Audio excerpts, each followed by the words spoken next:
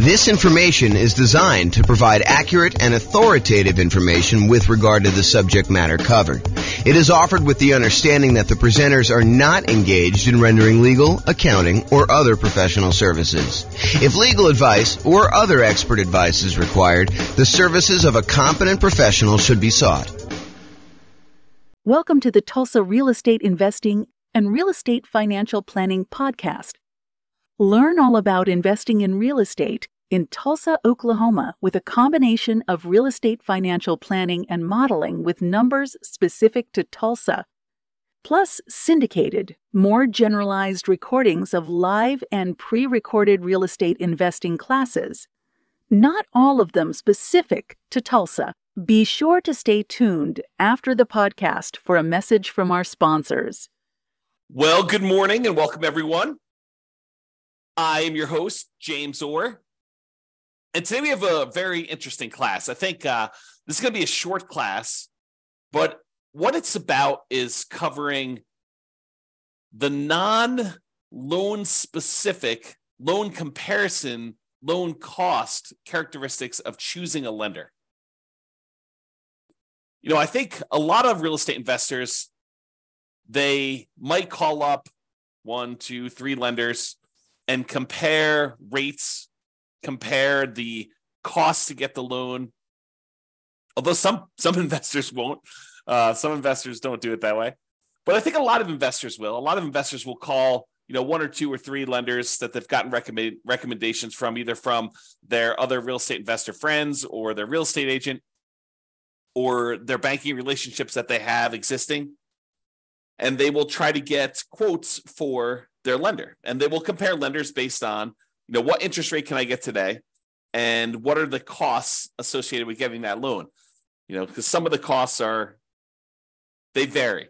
They're hard to compare, as we will cover in a completely different class where I talk about how do you compare and evaluate different lenders based on these kind of like costs. There's a whole class coming on that. But today it's the opposite of that. It's not the opposite. It's a supplement to that. It is the kind of like non-monetary, non-direct loan comparison attributes for selecting a lender for real estate investors. Because, as you will find out, it's not always exclusively about price. It's not always exclusively about the interest rate. It's not always exclusively about the cost of the lender. There are non-financial selection criteria for choosing a lender to work with as a real estate investor. We'll cover all the financial selection stuff in the class where we talk about how to evaluate mortgages comparing lenders. I'm not going to go over that today because we'll cover that very specifically. But really, this is stuff like, how do you find a good fit for your dream team? How do you find someone who understands and works with your goals, right? So you don't want to go out there and just choose a lender that has the absolute lowest price. If you need help with someone who's going to sit down with you and make a plan with you and help you understand what it's going to take for you to be able to buy 10 properties or 15 properties over the next whatever time period you're doing it.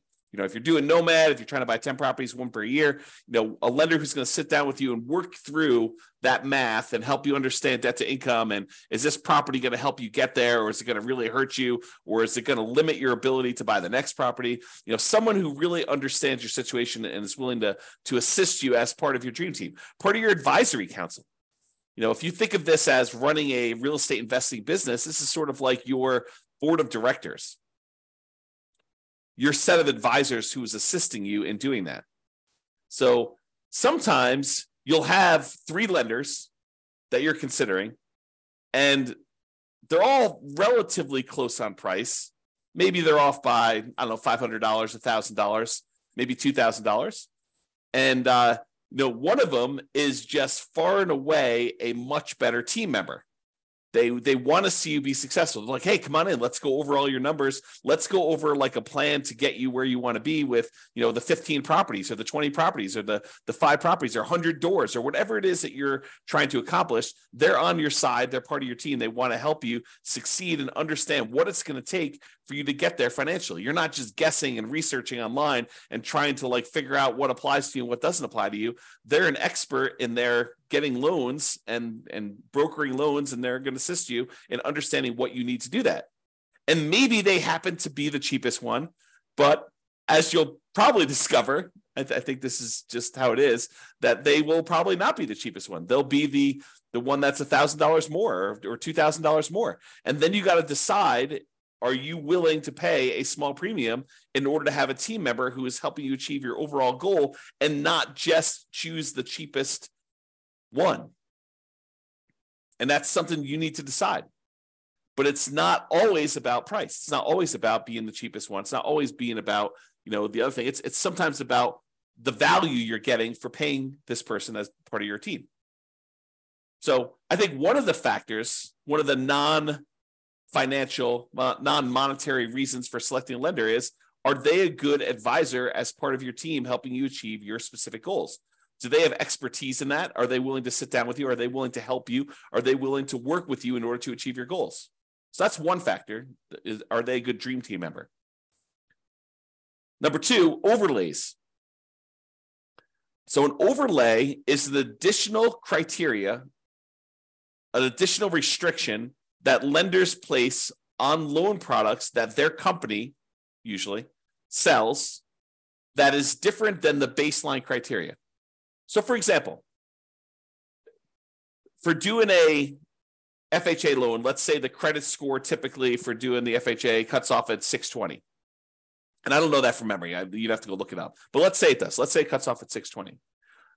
A single lender can choose to make their company safer, to make sure that the loans that they're underwriting perform a little bit better. They could say, our minimum credit score for doing an FHA loan is not 620. 620 is what FHA will accept, but we are going to require 640. They've added an additional overlay on top of the criteria that FHA has set, and that they're making it a little bit more conservative, a little stricter for you to get that loan. And so it's important for you to understand where certain lenders have applied these overlays, what overlays they have in place. And some lenders really know these, right? They're like, hey, listen, traditionally, if you go straight to FHA or you go to another lender, they're going to say it's 620. For us, it's 640. And they'll tell you up front. Other lenders may not know. They may not understand all of their overlays and where they differ, especially new lenders who haven't been in the industry that long and don't have a wide kind of like swath of experience to be able to say, this is different than where I was in my last company. Because they may be telling somebody, that this is the rule, but the rule is really specific to their own company. It may not be the generic rule for the entire industry, and theirs may be different than what the industry standard is. So dream team member, whether they're going to be a good part of your dream team, and overlays. Another factor, like not specific to the interest rate or cost of getting the loan, that you may want to consider. It's not always about price. And the next one, some people may kind of like poo-poo this away, but personality. If you call up a lender and they make you feel like an idiot, maybe you want to choose another lender, even if they are $500 cheaper or $1,000 cheaper. If they're insulting to you, or they make you feel little, or they kind of like make you feel like you're bothering them, then maybe you choose someone else who doesn't make you feel that way. I think personality is a big factor in do this. And it's sort of related to Dream Team, but I think it's slightly different, right? I think there's a personality component, is this going to be someone who I can communicate with because they are a good fit, they mesh well with my personality, and you might be willing to pay a small premium for that. Okay? So personality is another one. What about accessibility and communication? I had a couple lenders. A client of mine was trying to use, a couple clients of mine were trying to use a lender. And this was during a time when the market was ridiculously hot. We were like getting 20 offers on properties. And so you had to be like very aggressive. And sometimes you're doing things like after work and you're trying to call a lender to get a lender letter so that you could actually submit your offer and be competitive. And you're competing against, I don't know, sometimes 5, 10, sometimes 20 offers on properties. And you really wanted to come across with your best foot forward and kind of be a strong candidate. And so early on in the process with this particular buyer who wanted to use this particular lender, I call up the lender. I say, hey, listen, we're going to be going out looking at properties tonight. Can I get your cell phone in case we're ready to write an offer so I can get a lender letter from you so we can make our offer, make this buyer look as strong as possible and hopefully get their offer accepted. And he's like, no, I will not give you my cell phone. I only work 8 to 5. This was a bank. This was a local bank, but I only work 8 to 5. I don't give out my phone after hours. I said, okay. I appreciate you letting me know that. And he proceeded to use a different lender because this particular guy was not willing to be accessible. And I get it. I mean, as a real estate broker, and if you're a real estate investor and you don't understand this is probably an important thing for you to understand as well. But as a real estate broker, I'll give you another example related to this. So my wife and I were about to celebrate our 26th wedding anniversary, married 26 years at the time. We're married longer than that now. And so we had planned on doing, something fun for our 26th wedding anniversary, kind of go out to dinner and stuff like that. And the client we had been working with to kind of look at several properties called us and said, hey, listen, a property just hit the market. They don't know it's our anniversary, right? They have no idea. They call us up at like 6:00. Hey, this property just hit the market and really hot market. And I know we've been looking for a while, but I think this one might be the one. Can we go look at this? And so what do you do? I mean, you're planning on going out with your wife to celebrate your 26th wedding anniversary. It's not like a national holiday. They had no idea. But, I think there's part of me thinks that there's a fiduciary obligation as a real estate broker where you have to do what's in the best interest of the client. And in this case, it probably was in their best interest to go see this property. And so that they didn't miss it. Now, you could argue, hey, James, get someone else to cover for your business. Yeah, that's definitely a possibility. You could have done something like that. But there's this weird sort of like inconvenience of you had planned on doing something for your wedding anniversary, and someone calls up last minute and they're like, hey, I really need something, and it needs to be now because if we wait till tomorrow, they could have 27 offers. And if we get an offer in tonight, there could only be 6 offers. And if we make an offer that's really, really compelling and, that makes sense, it could make it to our advantage to do this offer right now. And so there's this kind of weird trade-off between being available, being accessible, being kind of someone who jumps and does what needs to get done in order to get offer accepted versus, nope, I don't take calls after 5. Kind of an interesting thing. So maybe for you, accessibility could be an issue, or it could not be an issue. You're like, hey, listen, I get it. I'm the type of person that I'll wait till the next day. If we don't get this one, that's just the cost of doing business. If that's you, that's fine. And maybe it doesn't matter. But some people, it does matter. And that could be a selection criteria. How accessible are they? How communicative are they? And a lot of times for communication, you won't know until after you're done with the transaction, after you're done with the first one. Although you can get some hints early on. But some people, they're really good at the aggressive follow-up to get the person to say, hey, I'm going to go with you. And then they disappear while you're under contract because they're really, really good at following up with everybody who's calling in, but not really, really good about doing the deal and doing the communication of, okay, this is where you are in underwriting. This is what we still need from you. This is how we need to do this. And some of them kind of refer that out to, their team members. They have their team members calling, and maybe their team members aren't great at communicating, or they're not great at keeping you in the loop and stuff like that. And so, it could just be, that person's really great, but their role is as rainmaker, and their role is not to keep you informed about how the loan is going, or they don't perceive their role as being that. And maybe the company doesn't perceive their role as being that. They're like, hey, listen, your job is to go out there and get business, and then we will take care of them from then. We'll have, we have admin people and underwriting people, and, there'll be other people following up with your guys, but your job is to go and meet people and to bring in new guys. Something to consider. If you're writing an offer, especially like on a weekend, and you need to know from the lender how much can we ask for in seller concessions, because in this particular property, you need to have seller concessions in order to make your numbers work, and you can't get a hold of them, that could be potentially problematic with you getting your offer accepted, because seller concessions could be a factor in whether it makes a deal work or not. And if you don't know the boundary conditions of seller concessions, you weren't planning on doing it, but this property, it really needed to happen, and you're trying to get a hold of a lender on a weekend, and the lender's not around, could be potentially problematic. So That's important to understand. This reminds me, I think we're going to cover this very briefly here in a second, but it reminds me, I'll make this point now. Just because someone is really, really good at explaining to you the loan programs does not mean they're good elsewhere. Someone who has knowledge, and this is more of a generalized thing in life, right? I teach a lot of real estate investor classes. And so when I'm up in front of the room, if I'm really good at presenting class content, which you may or may not think that I am, but if I'm really, really good at presenting class content, people automatically assume that means I'm a good real estate broker, which may not be true. Think about that, right? The skill of being a good stand up in front of the room, class teacher, presenter sort of person does not necessarily mean that I am a good fill out a contract, understand contract law, understand showing properties, be able to get you in there, good negotiator, understanding market stats, although market stats might be part of the presentation skill set, or being able to analyze what the market stats mean. Like the skill sets for those different things, they don't necessarily lead A to B.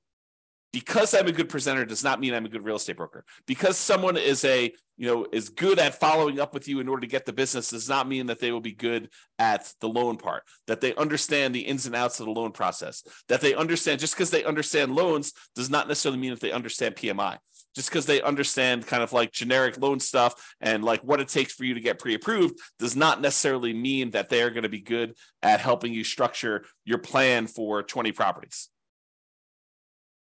I don't mean to scare you away. I'm just trying to point out to you the obvious that one skill in one particular area does not make you skillful in others. Now, they tend to correlate. There is a little bit of a correlation, right? Someone has knowledge about, one aspect of doing loans, they might have a higher probability of having expertise in other parts of loans.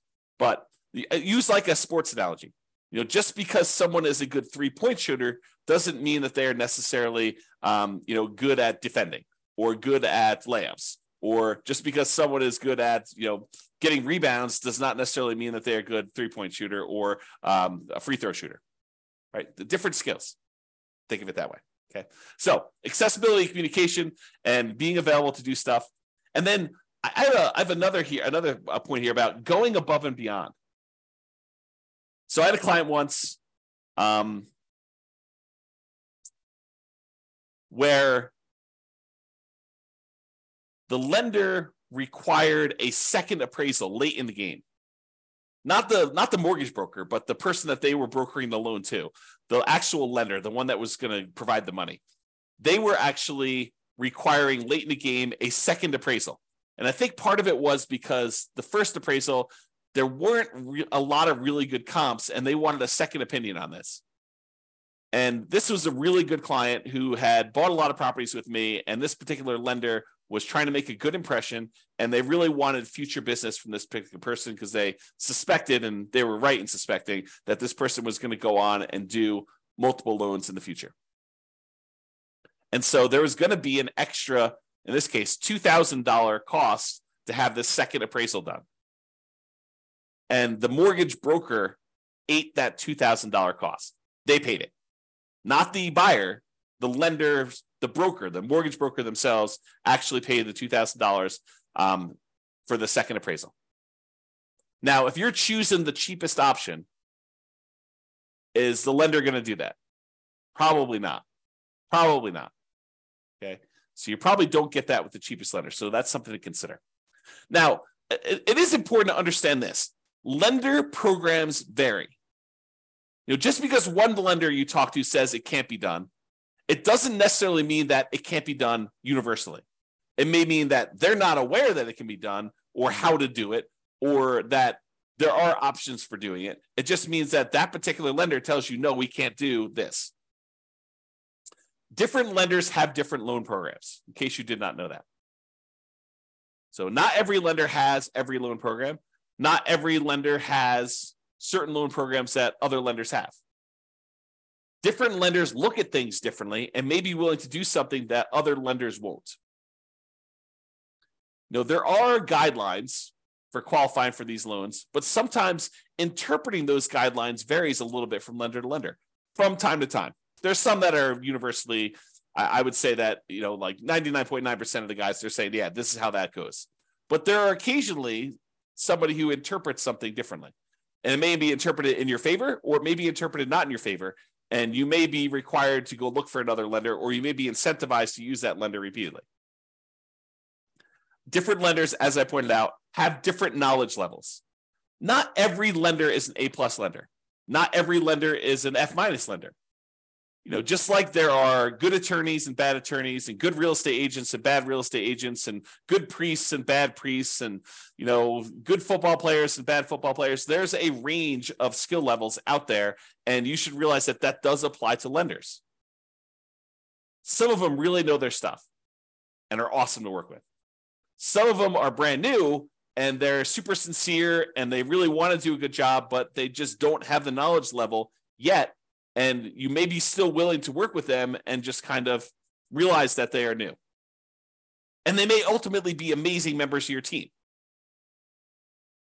Or they may not be. They may be out of the business in 3 months and, you're part of the wake of disaster that was left over, all the carnage from their 3 months in the business, right? You just don't know. So when I talk about lender programs in the future, and when I talk about all the different programs and stuff like that, what I'm talking about is primarily what most lenders will do. There probably are some loans that I'm not covering because I don't know much about them.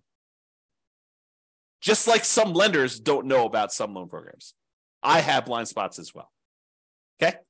So, in conclusion, if you need a specific loan, select the lender that offers that loan.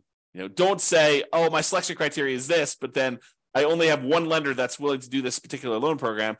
You got to go with that lender, right? So I think that trumps a lot of different things. However, if several lenders offer that loan, you'll want to select the lender for your dream team. And comparing interest rates and costs to get the loan, they matter totally. And we're going to cover that in a separate class. It's that important. There's kind of like a separate class of how do you compare loan A to loan B to loan C, especially when they don't all call everything the same. And sometimes they have different interest rates with different costs. And how do you actually do that analysis? So we've got a whole separate class coming on that. But there are other non-financial aspects to considering a lender, and that's what we hopefully covered today to give you some insight as to some other things you'll want to consider. And if you have some other ones, maybe point out to me some ones that you have that might be good there too. That's all I got for you. This has been James Orr. Hope you have a great day. Bye-bye for now. With home prices up, mortgage interest rates up, and rents up, but not quite enough to counteract the higher prices and interest rates, cash flow on rental properties in Tulsa is harder than ever. Book a call with the Real Estate Financial Planner to apply our proprietary 88 strategies to improve cash flow on your rentals. See the show notes for a link to schedule your call and improve your cash flow today. If you're a real estate agent, lender, or professional in Tulsa that wants to help our real estate investor listeners, consider reaching out to learn about collaboration opportunities with this podcast. We'd love to add more value to our listeners by having you assist our investors buy, sell, and finance their real estate investments. See the show notes to schedule a call to discuss collaboration opportunities.